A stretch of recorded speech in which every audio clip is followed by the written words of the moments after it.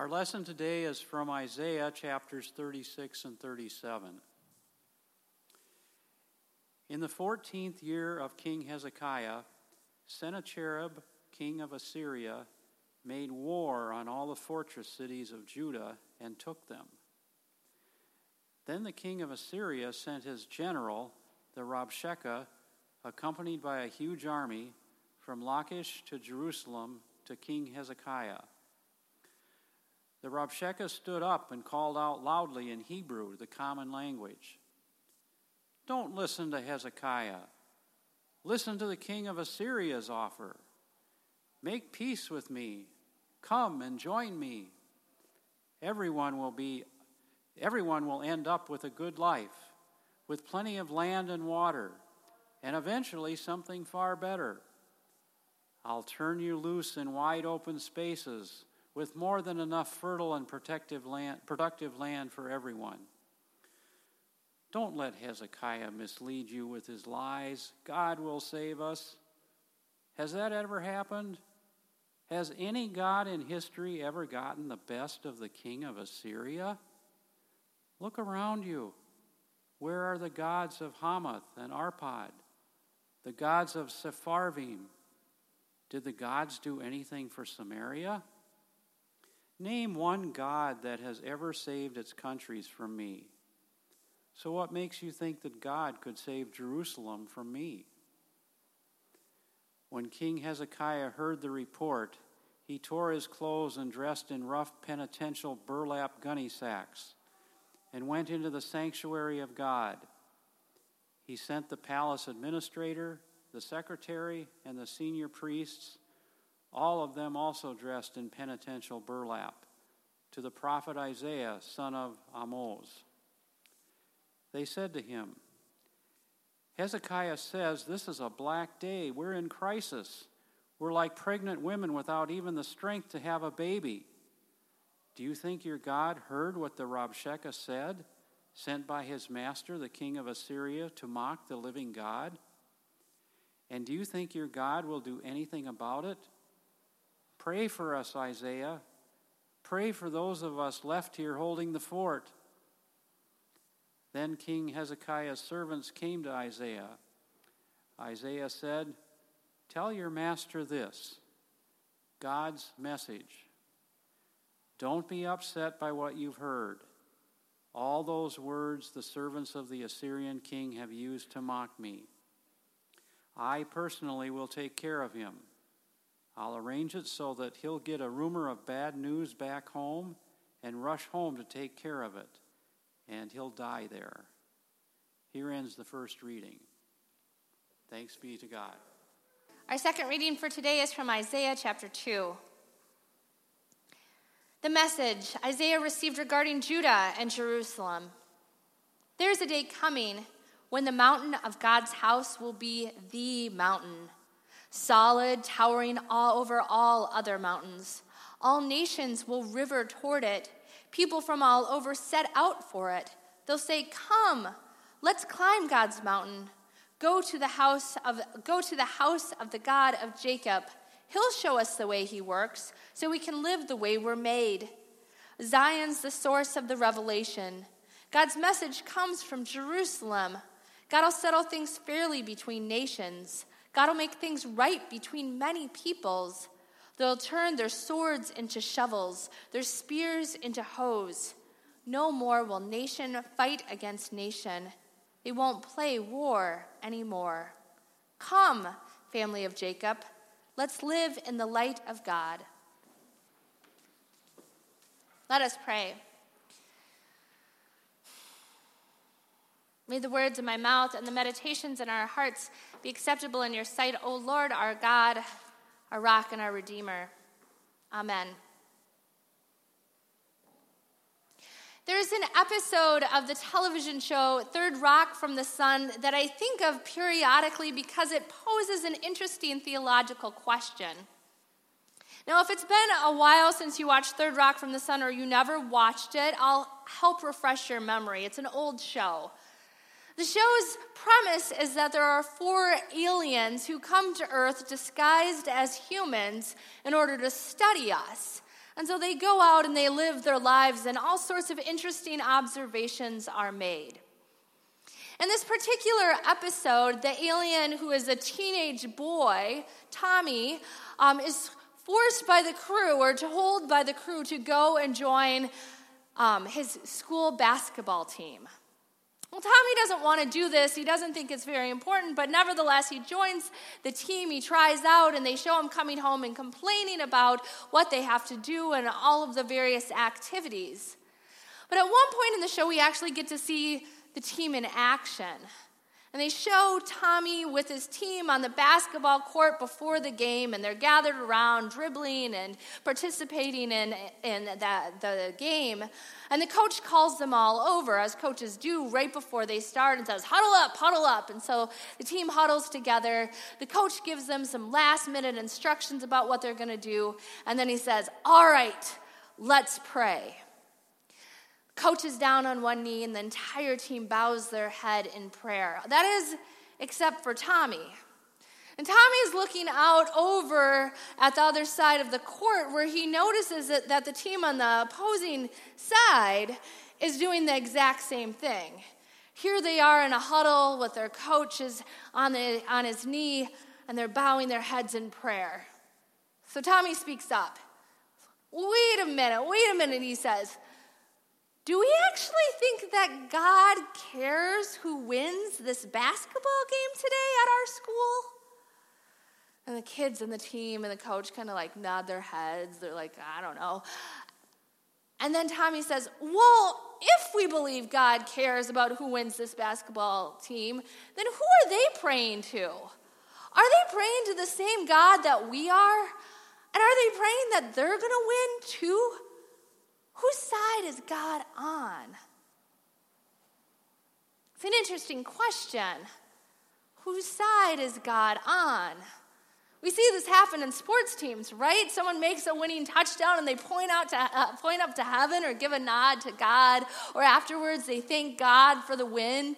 We might wonder, is God with the Packers or the Vikings? There was opinions. I don't have one about this at the first service. But it isn't just sports teams. Our politicians make the argument that you should vote for me because I'm the Christian candidate, or I'm the one who follows God's ways the best. And in situations of war between nations, we argue that God is on our side and not theirs.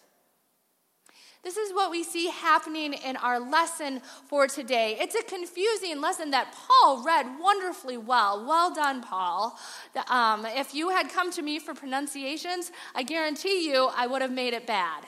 But thankfully you went elsewhere. This story that we're hearing in our lesson today is one in which war is on the horizon.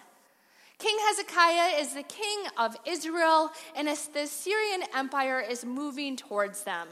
They have been battling in other cities and conquering them, and city by city, country by country, kingdoms have fallen to the hands of the Assyrians. Life is hard, and now Israel is facing their inevitable doom, or so it seems. The Syrian army is on the horizon, and they send their general for a little talk before they go to war. And the general comes in and says, you know what, let's not even fight. Just lay down your weapons and come on, just submit to our ways. Let's not even bother with the war. Come live under our empire. But then the general goes on to actually mock their belief in God. Do you think your God is going to fight for you, he says? Do you actually think that God will do that? God hasn't fought for any of those other nations. And in fact, if you think God is with anybody, let me assure you, God is with us. King Hezekiah remains silent in the face of the general, and when he finally leaves, he and his entire staff go inside. They rip their clothes, they put on burlap sacks, and they repent. They turn to the prophet Isaiah, asking for Isaiah to pray for them, and Isaiah does. Isaiah then tells them, don't worry, because you trusted in God, God will save you. And in fact, you'll be okay. The king of Assyria will return to his hometown and, in fact, will die. I cut out the last line of our reading, which says, and he will die a violent death. Because to be honest, it's hard to close a reading with he'll die a violent death and then say, the word of the Lord, thanks be to God. I mean, we said he'll die. It was pretty close anyhow. And I think when we get done with the reading, we're supposed to turn around and go, hooray, hooray, God saved the Israelites. They trusted in God and God fought for them. But if you're anything like me, when I get to the conclusion of that reading, there's something about it that bothers me. Just like I told our kids during the children's message, I read the Bible with question marks, and I get to the end of that reading and I think, really? Is that the takeaway? Does God fight for one side over the others? In our wars, is God on one side and opposing somebody else? Are there really good guys and bad guys? Because as far as I know about war, more often than not, the leaders get to make the decisions. And most of the people who are fighting the actual battles are ordinary people like you and me, who are saint and sinner, good people who have problems, of course, and mess up from time to time, but so many innocent lives are lost. The biblical narrative is not all that helpful when it comes to understanding where is God in the midst of war. And in fact, in lessons like we heard today, we hear that God is right in there, right, fighting the battles. There is a reason we don't read much of the book of Joshua in church, because if you want to read a book where it tells us that God is out in the midst of military might and with arms, there it is. God goes from nation to nation, conquering in the name of the people of Israel, and they acquire land and wealth. And many people die, and it's hard and disturbing, and I think we can wonder, where is God in all of this?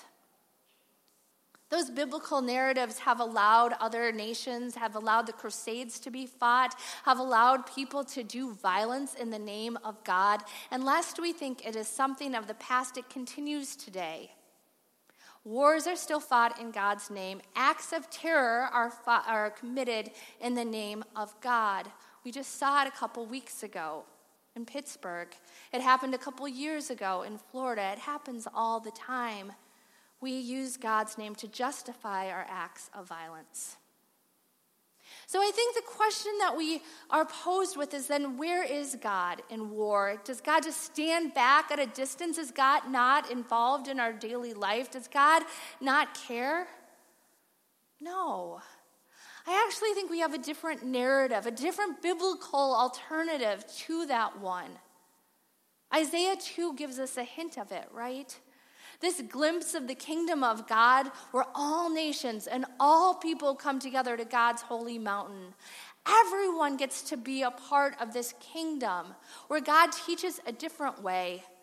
Not a way of war, but a way of peace, a way of life.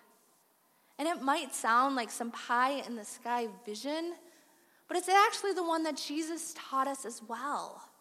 Jesus came to live that out, coming close, living in the midst of all of us humans.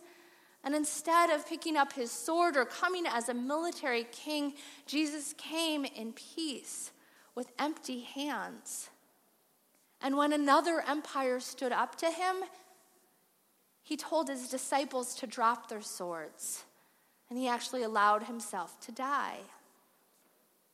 His message in the end, however, was not that one side can be forgiven and not the other, but instead that all are forgiven, that all are welcomed, that all are given peace, all are loved, and that is the way we should follow. This is the way we live in God's kingdom. It does seem kind of unbelievable. It does stretch our imaginations, but there are glimpses of this, I think, happening in our world. One of my heroes is Father Greg Boyle, a Jesuit priest in California, and I've talked about him from time to time. Father Boyle works with gangs, and he worked for a while trying to eliminate gangs and then eventually kind of realized that was a moot point and decided that he would instead create jobs for former gang members. He somehow got gang members to put down their guns and pick up spatulas. Swords into plowshares, guns into spatulas. Perhaps that's a reality. He tells the story of talking to a gang member right around the holidays, actually after the holidays. And he goes, well, what did you do for the holiday? And the guy says, I just stayed here and I had some people over. And he goes, well, who'd you have over? And he lists 6 other people, all of whom were in former gangs, fighting each other, enemies. They gathered together for a holiday meal. And he goes, well, what did you do? He goes, believe it or not, I made a turkey. He goes, well, how'd you make that turkey? He goes, well, ghetto style.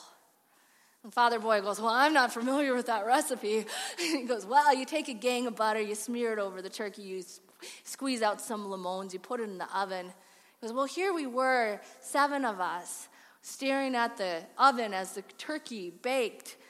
They didn't even have any other sides, but the turkey turned out just great. And Father Boyle thinks about it and he says, is there anything more sacred than that? Than these former enemies who now come together around a meal and can somehow join together? It's a beautiful image, isn't it?